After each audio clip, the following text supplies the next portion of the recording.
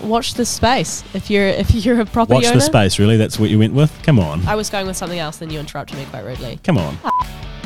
David Cunliffe remains about as popular in the Labour caucus as a pussycat at Gareth Morgan's house. Look, this is a la-la budget. When my eyebrow goes up, it's a joke. Do police still arrest criminals in New Zealand? We've tried cannabis prohibition for the past 40 years. The fact is, that was a boring, useless speech.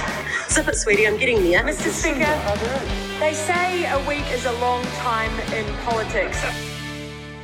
Hello and welcome back to the Iron Duke podcast, your weekly recap of all things policy and politics, where we run you through our picks and our pits, interesting bits and anything that fits from Aotearoa and around the globe. We are back with another election-themed special. I'm still just as sick as before, and I'm joined in studio by Principal Consultant Byron Terrace. Hello, it's great to be back on the Iron Duke podcast, isn't it really? It's good to host this thing. After the local government elections, and of the 5 guests that we had on our last 2 podcasts, we better do a bit of a dissection, Maddie. I think we need to go through the themes that have come out of 2022's local government bonanza. Kia ora, good evening. The country has spoken. Well, around 40% of the country has spoken. First day at work and Wayne Brown was in a chipper mood. Have you stopped smiling, Tori Whānau? Christchurch City has a new mayor in the form of Phil Major. Dunedin has a new mayor, Jules Radich. Record lows. I don't think that's good for democracy. People are tired of this government. What it signalled was very much that people want a change of direction. Really resounding message to the government that they're not happy with the status quo. So covering today, just a bit of a sprinkle, we've got the right-wing swing, the swing to the right, and the only city that elected a Tory didn't swing to the right. Similar themes going through all major elections, regardless of whether you were kind of a left-wing councillor or a right-wing councillor. We're going to talk about the 2 major mayoralties that we kind of had on our podcast. So we're going to talk about a little bit about Wayne Brown's mayoralty, the impact that he's already having, and also Tory here in the capital. And then we're going to talk a little bit about turnout. Yeah. Which is always kind of abysmal with local government. What it means, right? Look, it was an absolute slaughter for the centre-left, wasn't it? It was a total slaughter in all but one major centre for the centre-left. So, I mean, let's talk those through. Some of the major ones, obviously, we'll go into depth for Auckland and Wellington. Somewhere like Rotorua, though, they had an outgoing Labour Party mayor, elected a former National Party candidate. Dunedin, for example, really strong, really high-profile Green Party mayor, again, swung to the centre-right. That one really surprised me. You know, a student city where the emphasis is on get out, you might be a renter or a student, get out and vote for your Green Party mayor, beaten by a one-term councillor. Oh, totally. Really interesting. And Nelson electing Nick Smith. He's back. Former MP for the National Party, Nick Smith. He spent like nearly 30 years in the big house. Exactly. Christchurch is another one. Phil Major, that's right. Phil Major replacing Leanne Dalziel. And a lot of these were really strong incumbent mayors. And I think what it says is that people were eager for change. I think it is a change narrative. One of the challenges I've noticed in the media commentary in and around this change narrative, though, is if voter turnout's so low, how deep can you read into this swing to the right? And that generally comes from people who are a little bit butthurt about their candidates not getting in. The same people that would say, oh, it was a wonderful, Auckland's had a wonderful bunch of left-wing mayors, it's been brilliant, under the same system with similar turnouts over the last kind of 3 or 4 elections. So all of a sudden, this conversation about the system and, isn't voter turnout bad, tries to undermine the legitimacy of some of these mayors that have been elected simply because they're from the other side of politics. Oh, look, I disagree. I think it is important to talk about the type of people who turn out for local government elections, and that is the landed gentry. That is ratepayers. It is people with addresses to have voting papers sent to. It is boomers, and they've overwhelmingly voted for change. That generation who are coming through, and it's important to recognise that in the next central government election, millennials and Gen X will outnumber the boomers. But right now, they still show up, and they still overwhelmingly vote for conservative candidates who are going to protect property rights. I can see where some of those calls around the style of election comes from. But by that logic, we should never, ever have left-wing mayors. Ever. If only it's the well, white and worried that are turning out. Yeah, but last election, Labour was still at an all-time high. I think the logic for increasing turnout is really important. And at the moment, a postal ballot is rubbish. It's a terrible way of doing it. No, at the moment, contracting a private company to come in... Two private companies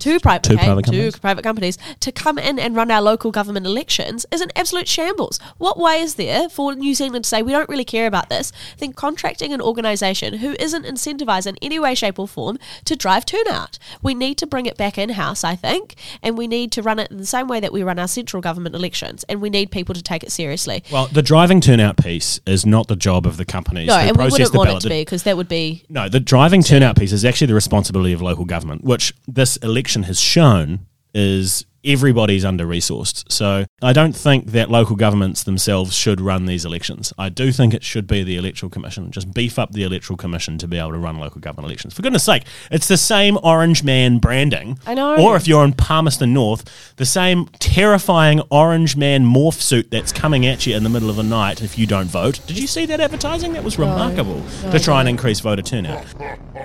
So it's the same branding, it's the same advertising. So why isn't the Electoral Commission running it right now? Well, let's talk about the turnout numbers. 36%, right? Abysmal. Why bother voting? You know, local government's had all of its guts stripped out of it, or at least it's about to. Why bother voting, let alone standing? You know, and we did see that in terms of the quality of some of the candidates. It begs the question. A lot of people are just completely disengaged with it. And so, like I said before, the people you do get turning out are the people who care about the cost of rates, because that's the biggest one. There's another piece there as well. People who own property often own multiple properties, so often end up voting in several different local body elections. And it raises the question, how fast are the landed gentry to turn around and stop harping on about this one person, one vote co-governance situation when it plays out in their favour in the way that it does in local body? That's a great point. Yeah. Why are you looking surprised? I make them all the time. We've got to be careful not to conflate people's ownership of stuff and their success in their lives with dissatisfactory results in democracy. And I think that's been used quite a lot, especially on social media, to basically say, oh, all these rich white people voting in these candidates that I don't like. So actually, did you do anything to encourage voter turnout yourself? I mean, one thing. Did the system do anything to encourage your voter turnout? So looking here in the capital, I was really impressed with Tory Whānau's campaign. Oh, yeah. So ground game, lots of volunteers out there, young volunteers, lots of young, engaged enthusiastic people. And it is, I know, for everyone outside of the Beltway, outside of Wellington, I get it. It's Wellington. You've got all of these kind of engaged people that think they're going to be the next Prime Minister, all walking around the streets, beating the drum for Tory Whānau. I understand that. But if we can do it here, it can be done anywhere else in the country. Gore elected the youngest ever mayor, Ben Bell, congratulations, 23. sir, 23. They had a turnout of 52.5%. Yeah, that's nuts. Which is higher than the average of 36 around the country. So that's quite impressive. So actually it can be done. This turnout can be done in other centres. I'm not saying it's necessarily young people though, Byron. There's also just a lot of politically apathetic people out there who show up when it's really easy to understand because it's red team, blue team. But as soon as they need to understand a little bit more about it, it just gets thrown into the too hard basket. And I don't think our voting system makes it any easier for people. So let's talk about themes. So themes of this election. I've noticed that... Potholes. Fix the basic stuff. That has been critical across every single mayoral candidate that I've looked around at, whether it be here, Auckland, Christchurch, you name it. Fix the basics. Get our cities and towns kind of feeling like places that are a bit more vibrant. And I understand we've had the difficulty of the COVID-19 pandemic, which has been challenging for major centres in the kind of heart of cities. But that has been a constant kind of drumbeat theme. And then, an interesting parallel between Rotorua and Wellington is the social housing question, is the rising cases of homelessness, housing totally hardship. Agree. What are we doing for these vulnerable people? We're concentrating them, you get complex social challenges. And so both mayors elected in those two centres kind of focused on that. Yeah, and they really drove it home from quite an empathetic standpoint as well. So it allowed people to cast a really strong conscience vote for someone who they knew was going to do the right thing for it, but still get it out of their face. Yeah, exactly. So there's been some other themes in and around keeping rates low. I think the centre, which is terrible. Centre-right candidates have this, this moniker that they always lean on, which is I'm going to keep your rates low. And I look at Tauranga. So Tauranga's got commissioners at the moment. They deleted the elected members. First thing those commissioners did was raise rates. That's the first thing they did. And you know who complained? Nobody. Because everyone realised that needed to happen to pay for the basics. Totally. And so I think this obsession with keeping rates low does hold us back a little bit. I know it's politics and they have a right to campaign on that. That's cool. No problem.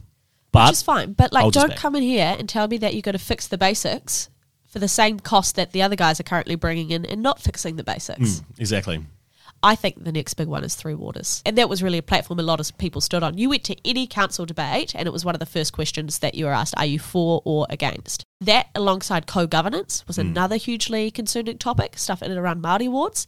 What I think this needs to show the Prime Minister and her cabinet is that they need to use Waitangi Day as a factory reset on those two issues to explain what it is they actually mean to New Zealanders, because whilst there is a void of clear information there for people to digest and understand, it is playing against them in the polls so aggressively, and I think last weekend was an example of that. I think they're just going to bullishly push it through. I don't think the government's listening to this local government election. For Labour, you can either laugh or cry. Jacinda Ardern has chosen the former. The Prime Minister's reaction was kind of shock. It took the local government minister, I don't think she's actually issued a formal statement yet. She might have written to them by hand. She might have done that, yeah, like a them. post-it, like your ballot papers, and I've never turned up. That'll be tough.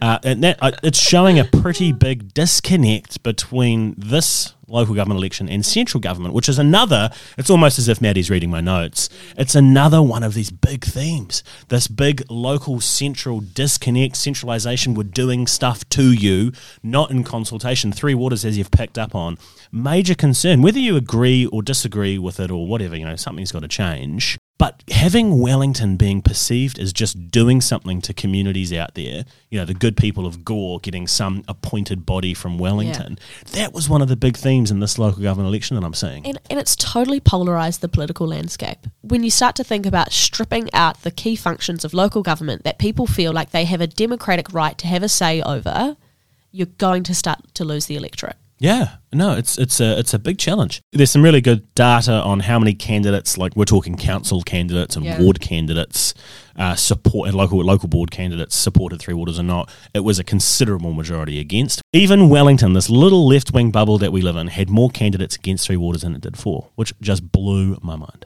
Let's kick into talking about Auckland and Wellington. First up, Tory Whānau, former Green Party Chief of Staff, comes in, relatively no profile, announces real early, she's been at this game for over a year now, hustles hard, hoardings everywhere, massive ground campaign. But she's up against Paul Eagle, a sitting Labour Party MP based in the Wellington region. Poor chick doesn't have a chance. What does she do? She wipes the floor with him. Yeah. He comes fourth place. Yeah. What does that mean to you, Byron? I think Paul suffered from a perception in Wellington that he wasn't really in it. That was the big takeaway for me. People kind of made comments to me about, I don't really see him.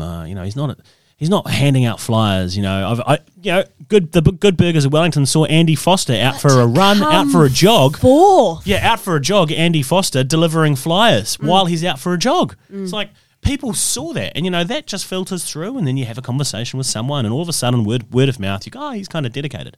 And the perception that I got from Paul was that people didn't see him do that, and also, and this is no criticism of any one individual, his campaign, I don't think had that same impact that Tories did, and it wasn't as particularly well run or well staffed or well volunteered. Tory ran a sexy campaign, and I mean that in every sense of the word. Yeah. Like, it was incredibly attractive, it was drawing people to it, it was fun to be around, it was lively and energetic, and it was really obvious that she did stand for change. Keep in mind, Paul's another guy from the big house. Yeah. And even in Wellington, people have got issues with the big house. And coming back to that theme of kind of local central disconnect, despite this being the same city as the home of government, there is still that disconnect with central government doing shit to the local community here. And so I think Paul probably, to some people, represented that. Yeah, I think so too. Exciting thing for Tory, though, is she actually has got a working majority on that council. It's going to be the first time they've had that in 3 years. Yeah. So I'm really excited for what this means for Wellington. Moving on to Auckland, and Bloodnose Wayne Brown, he is not going to have that same luck. He is up against it, and my God, did he come out swinging. Everyone's remaining for a little bit. Swinging against council-controlled organisations, other councillors, swinging up against the staff of Auckland Council, some of the big salaries. He doesn't believe that his own personal salary of $296,000 a year is that large. He's not too sure when he's going to work. He told us that when we met with him. He basically said it was going to be a charity job for him. It wouldn't pay my GST, I believe was the quote. Yeah. And so he's really entering this from quite a combative. You know, he's older than Tim Shadbot. Okay, incredible, Nuts. Incredible. Really, The guy's like almost 80. Yeah, he's going to have he's going to be one term probably.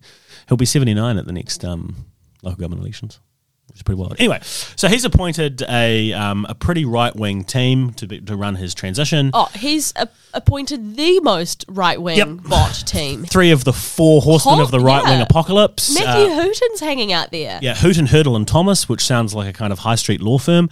So they have put in there to essentially sort out a couple of things. Get you out of some real dodgy stuff. Sort out the port, all right? Like Wayne Brown wants to find $400 million from the port. Don't know where he's going to find that. He shouted my idea for a waterfront stadium so he can get... Maddie's got the big sads over that. Yeah. Second, sort out the council-controlled organisation. He's already demanded the resignation of Eki Panuku, Auckland Council's development arm. Demanded their resignation, but they said no, they're standing their ground. So already he's got one big shit fight from one of the agencies. And then the third thing that's coming, how the hell is he going to work with his council? And not only his council, you've got to remember, Auckland has over 100 elected representatives because they also have community boards. And so then he's got all these other community boards that are out there that are probably not going to like his kind of blood-nose approach. No, they won't. I also want to briefly touch on Efeso as well because, I mean, that was just a disaster of a campaign. He was supposed to be, in my view, the first Pacifica mayor of Auckland. And his campaign team were a shambles.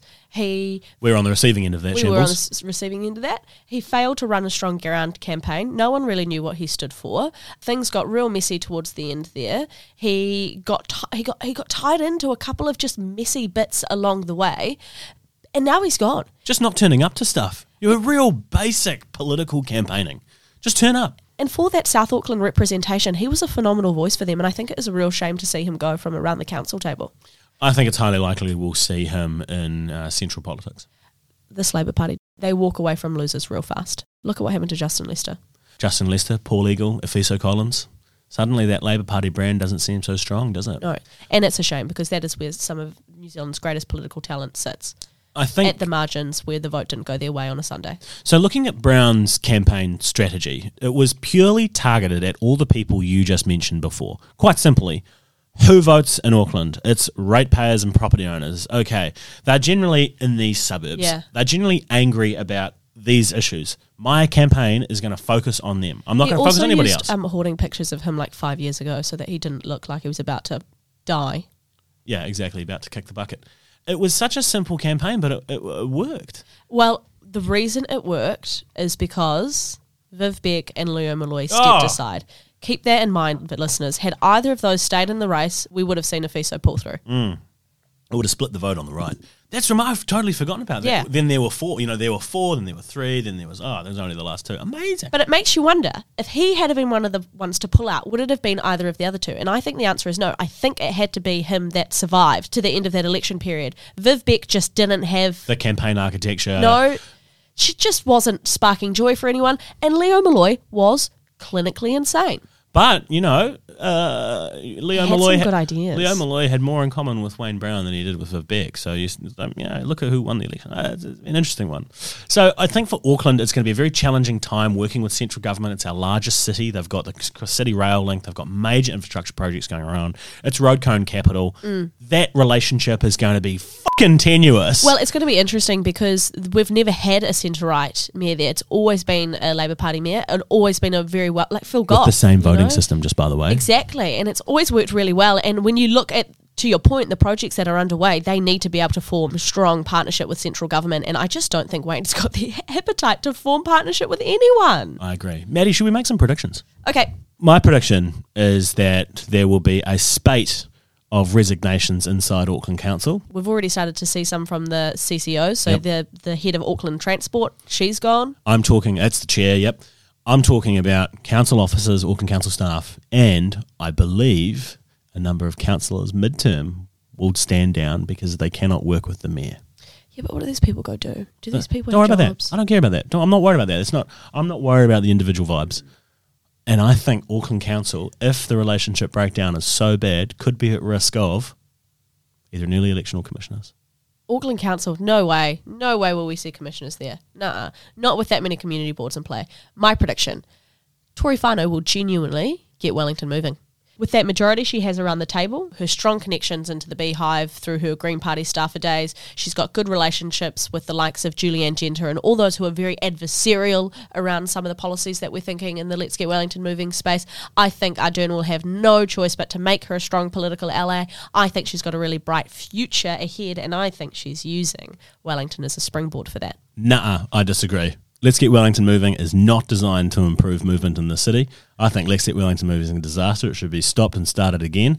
And I think all we're going to see is fewer cars, fewer people in the CBD, a hollowed out CBD, and I think that's going to be put in front of Tory and she's going to have a hard time. And I think that's a really good note to leave this on. Well, Byron, I'm happy to put a scone each way on either of those predictions because I'm backing myself and Lord knows no one backs Byron Terrace like Byron Terrace. Exactly. So we'll wait and see. And until then, we'll see you next week.